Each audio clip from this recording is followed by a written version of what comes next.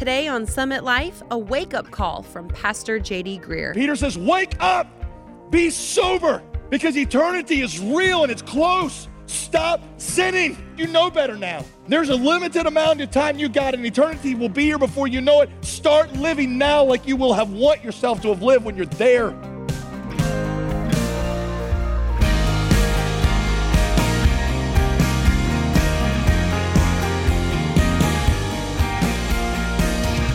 Welcome to Summit Life with J.D. Greer. I'm Molly Vidovich. Thankfully, the battle over sin was decisively won 2,000 years ago on the cross. So then the question becomes, why do we still struggle with sin today? And what tools has God given us to break free? Today, Pastor J.D. arms us for the ongoing fight against sin as he concludes our study in 1 Peter called I Am an Alien. If you'd like to listen to the series again or catch up on previous messages, you'll find them all at jdgreer.com. Now here's Pastor JD. Three things he tells you, 1 Peter 4, 1 through 11, three things he tells you are the reasons you are to stop sinning. He said three things to remember. First of all, they are remember the resurrection. Number two, remember eternity. And then number three, remember that both of these things are imminent. Begin there with number one, remember the resurrection. Chapter 4, verse 1, since therefore Christ suffered in the flesh, you should arm yourselves with the same way of thinking, for whoever has suffered in the flesh has ceased from sin. Since Christ has suffered in the flesh, Christ suffered to the point of crucifixion.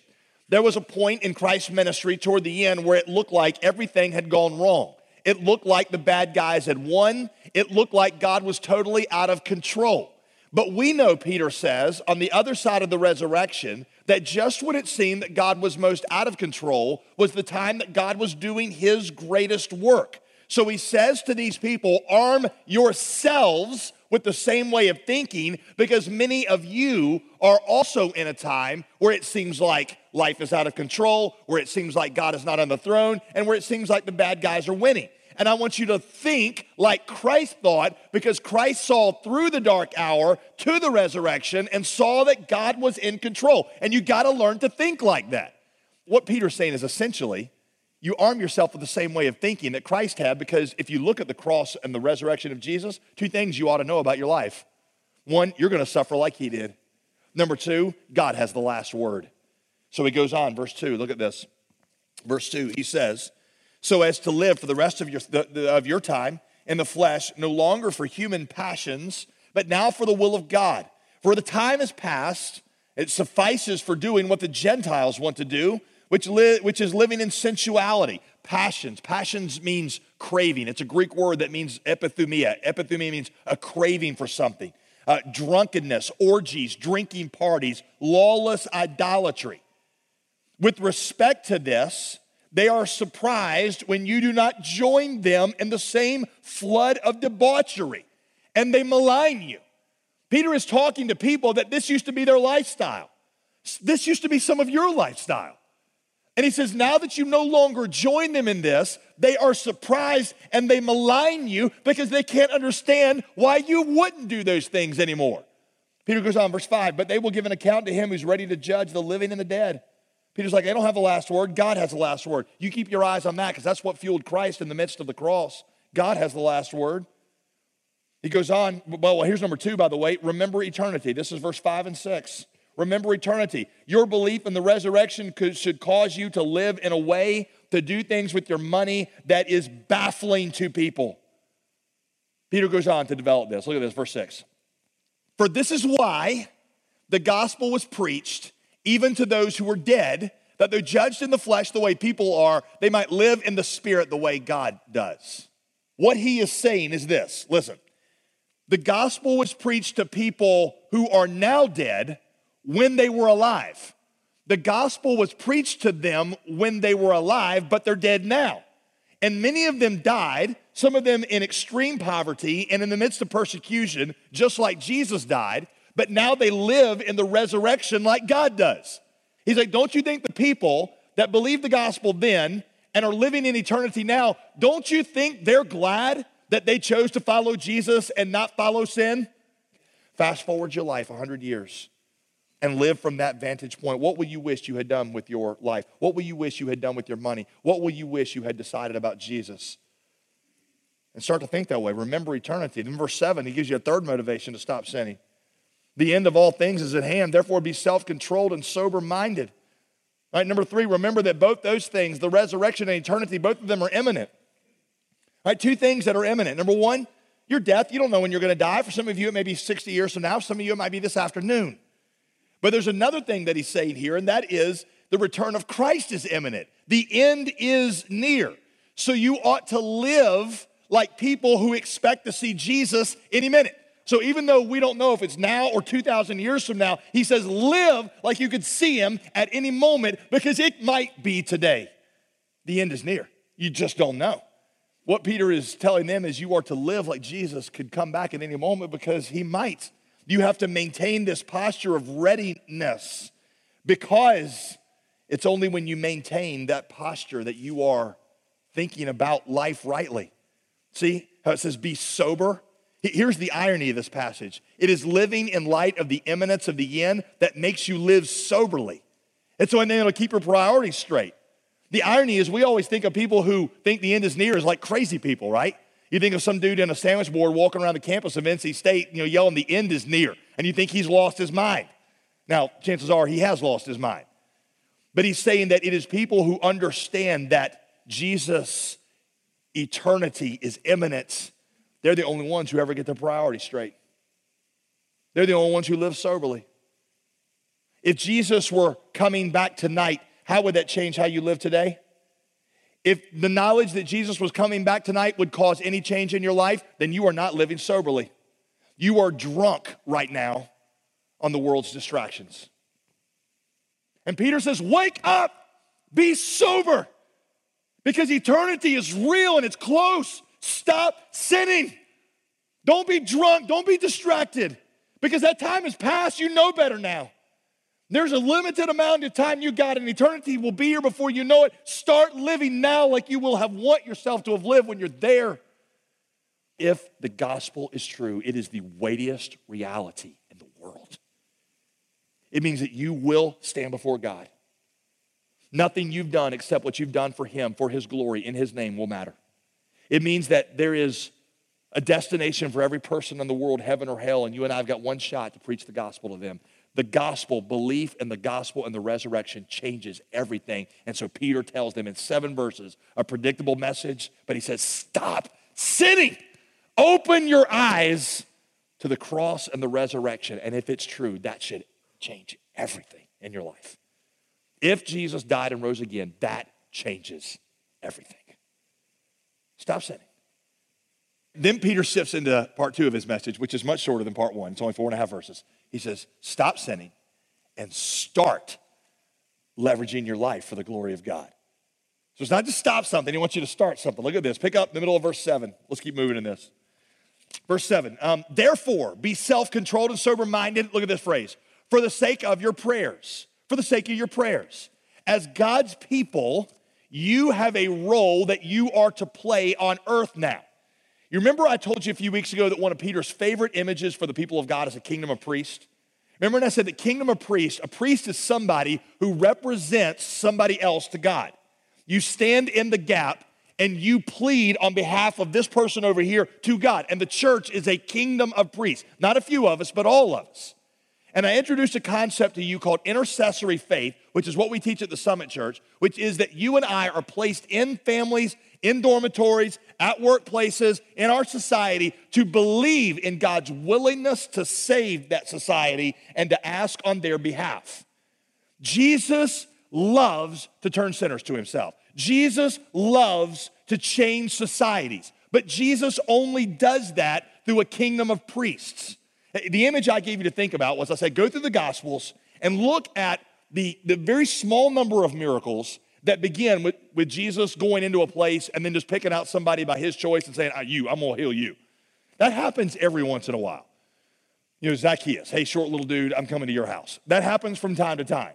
But usually what happens is Jesus is going one direction and somebody comes and grabs hold of him on behalf of somebody else and takes this power and this compassion of Jesus and directs it toward this other person. And I explained to you that's our role, is you and I are in the place of a priest who comes to Jesus and says, Jesus, this family needs your power. The reason that God is not working in your family has nothing to do with any lack of compassion in Jesus' heart for your family and nothing to do with any lack of ability. It has everything to do with the fact that there's not a priest in there asking God to do what God said God would do.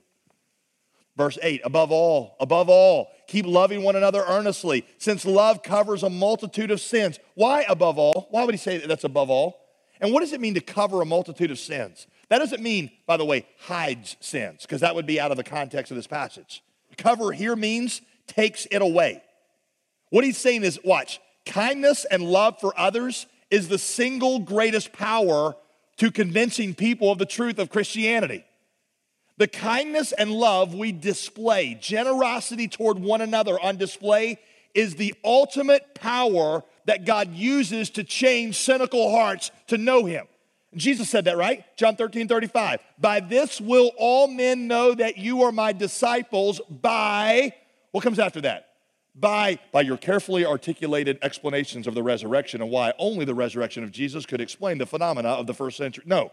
All right, I mean, that has its place, but what really changes the cynical heart is inexplicable love on display in the church, in generosity. That's the secret of the church nobody gets. The secret of the church is that the power to change a cynical heart is in inexplicable generosity on display. Romans 2:4 says it is God's kindness that leads us to repentance. It is our kindness to one another that leads the world to repentance. He keeps going, watch this. He says again, verse 9, show hospitality to one another without grumbling. Again, what he means is we're extravagantly generous to one another, and that's what ends up waking up the world.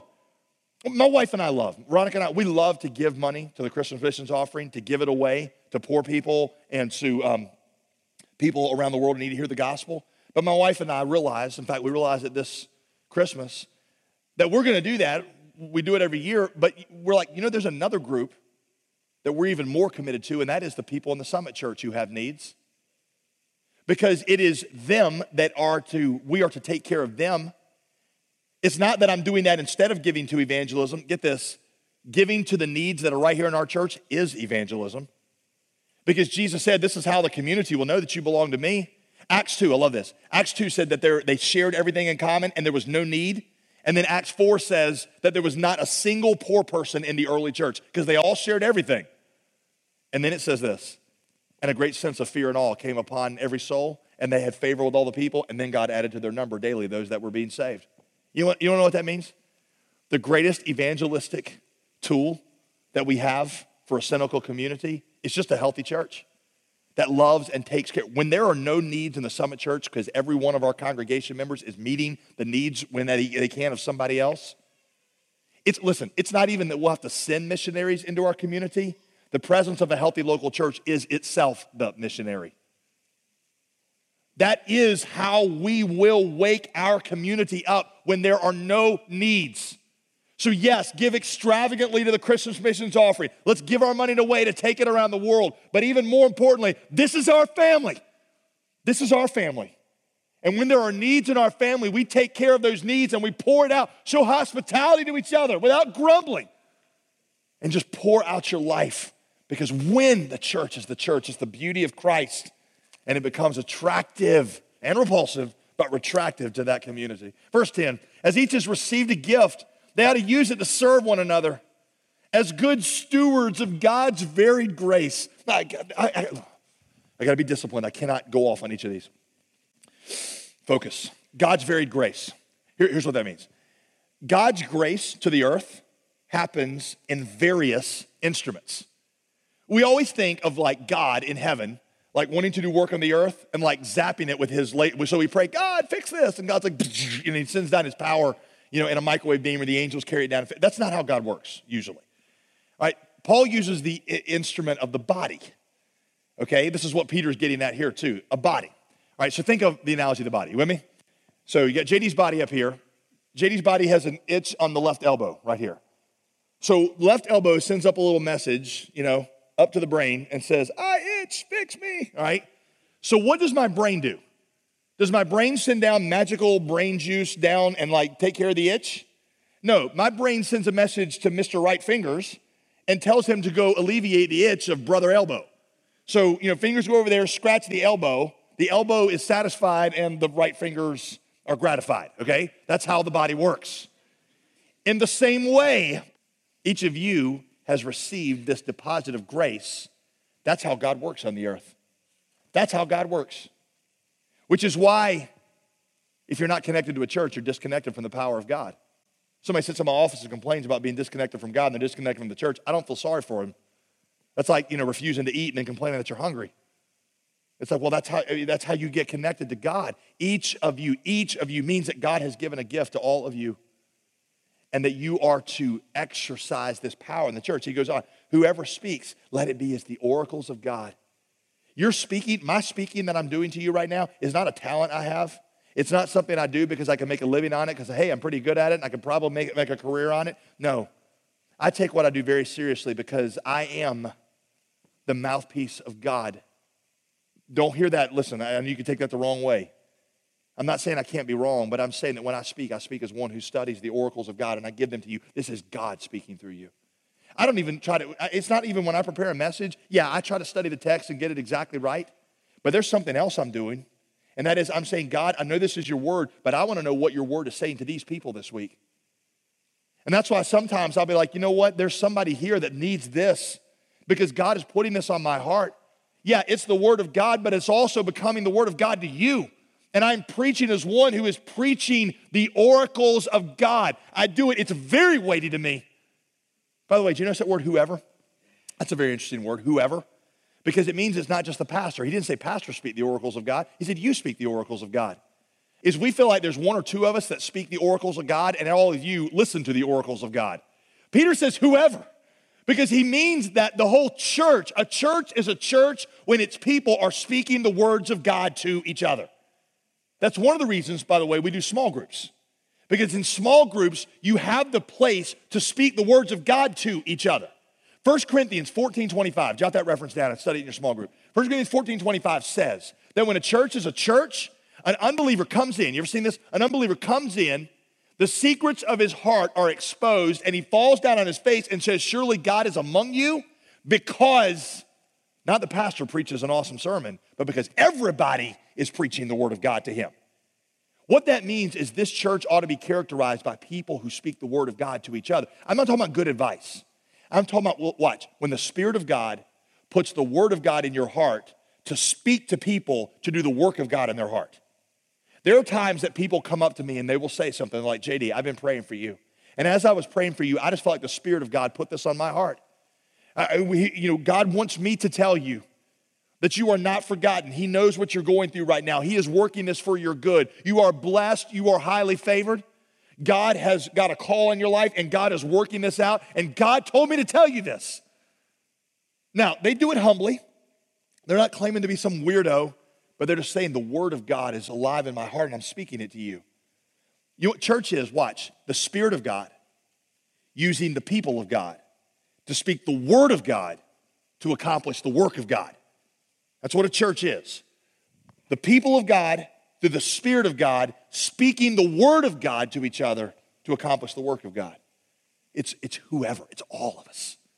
Preaching the word of God that God puts on our hearts to one another because God uses that to do his work. Next phrase, you see what it says? It says, whoever serves, let him serve by the strength that God supplies. In the same way, there are some spiritual gifts that we serve one another, and Jesus actually serves and touches somebody through us. I was thinking about how Jesus washed the feet of the disciples and thinking how awesome that was and what they probably felt like when that happened, and realizing that when people serve me in the body of Christ in Jesus' name, I get the same message from Jesus through them, where Jesus says, I'm the Lord of the universe and I'm serving you. Your service to others, your service to this body is not random. It is God doing his work, touching the world through you, in order that in everything God might be glorified through Jesus Christ. Peter says the church is this body where people serve like Jesus in the power of Jesus for the glory of Jesus, because to him belongs glory and dominion forever and ever. Amen. He says, look, God is the one who, when you had no hope, he came and died on a cross and rescued you and raised from the dead. He conquered what you could never conquer, So now those of us who live should no longer live for our glory and our benefit. We ought to stop sinning and start leveraging our talent, leveraging our money, leveraging everything for the glory of the one who died to save us. That's the whole theme of 1 Peter. He's like, hey, are you in pain? Are you in pain? Leverage your pain to bring glory to Jesus. Are you in prosperity? Has God given you a lot? Leverage that prosperity to bring glory to Jesus. If you understand the gospel, that Jesus saved you when you had no hope, that he resurrected and overcame an enemy you could never overcome, then of course you won't live the rest of your life bringing glory to yourself or pouring it back on yourself. You'll do it for the glory of the one who did for you what you could not do for yourself. To him belong glory forever and ever and ever. Amen. That's how Peter ends this. So that's your point. That's what he says to you. Are you leveraging your life to bring glory to Jesus? I told our staff this week. I said, imagine you're at a wedding and you're watching the groom. He's up there, you know. The moment comes, the organ plays, back doors fly open, there stands the beautiful bride. And you're watching this guy and his best man standing right here. And as that bride comes down the aisle, right, you notice the best man is making eyes at the bride, you know, kind of raising his eyebrows, winking at her, making flirtatious ovations at this bride. Now, imagine how ridiculous and how even disgusting that is. That here's a best man trying to direct her attention away from the groom onto himself. I told our staff, I was like, that's the pastor or the worship pastor who is concerned more with what people are thinking about him or her than they are about directing people to Jesus. I want the attention of the bride on me. Every one of you has been given a certain amount. And if you understand the gospel, you will direct all of it to the glory of Jesus because he died for you. And God forbid that you and I take 1 ounce of the talent, the opportunity, the resources, and bring glory to ourselves and create kingdoms for ourselves. When Peter says, no, this is, if the gospel and the resurrection are true, this is all about him. So start living this way. Peter really believes in the resurrection. You notice this? I've told you before that evangelical Christians, which is people like us, we tend to treat the resurrection like a cool thing that happened. We don't really know what to do with it, except, so we celebrate it once a year on Easter. Hey, we're like, hey, isn't it good that Jesus died, that he rose again? Because I guess that proves we're right and everybody else is wrong. And so like, hey, we serve a risen Savior. Muhammad's dead, Buddha's dead, but our Savior's living. And so we, celebrate on one Sunday and eat chocolate hollow bunnies. That's kind of the resurrection for us. Peter doesn't think the resurrection is one thing to celebrate one time to congratulate you that you're right. Peter says the resurrection changes how you see everything. If I could subtitle this epistle, I would call it the epistle of the resurrection. 1 Peter, the epistle of the resurrection, how to see your whole life through the lens of what it means that Jesus really rose from the dead. So that's my question for you. Do you believe that Jesus rose from the dead? And if so, has it transformed your life? Pastor JD concludes our study in 1 Peter called I'm an Alien on Summit Life. If you missed any part of this series, you can find the entire study at jdgreer.com. You'll never see one of JD's sermons behind a paywall, but that's only possible because people like you make voluntary contributions. So let me invite you today to become a gospel partner and join us in our mission to reach the world with the gospel. When you give today, we'll say thanks by sending you a specially created resource that accompanies our year-long teaching series through Romans that we jump back into next week on the program. It's Volume 2 of a 3-part Bible study through the book of Romans. Ask for Romans Volume 2 when you give today by calling 866-335-5220. That's 866-335-5220. Or you can request the book online at jdgreer.com. While you're on our website, be sure to sign up for our email list. You'll get ministry updates, an immediate free downloadable resource, and Pastor JD's latest blog posts delivered straight to your inbox. Sign up when you go to jdgreer.com. I'm Molly Vidovich. Well, fellow aliens, we've had a great week of teaching together. I hope you have a restful weekend and will join us again Monday when we jump back into our series through the book of Romans. We'll see you next week on Summit Life with JD Greer.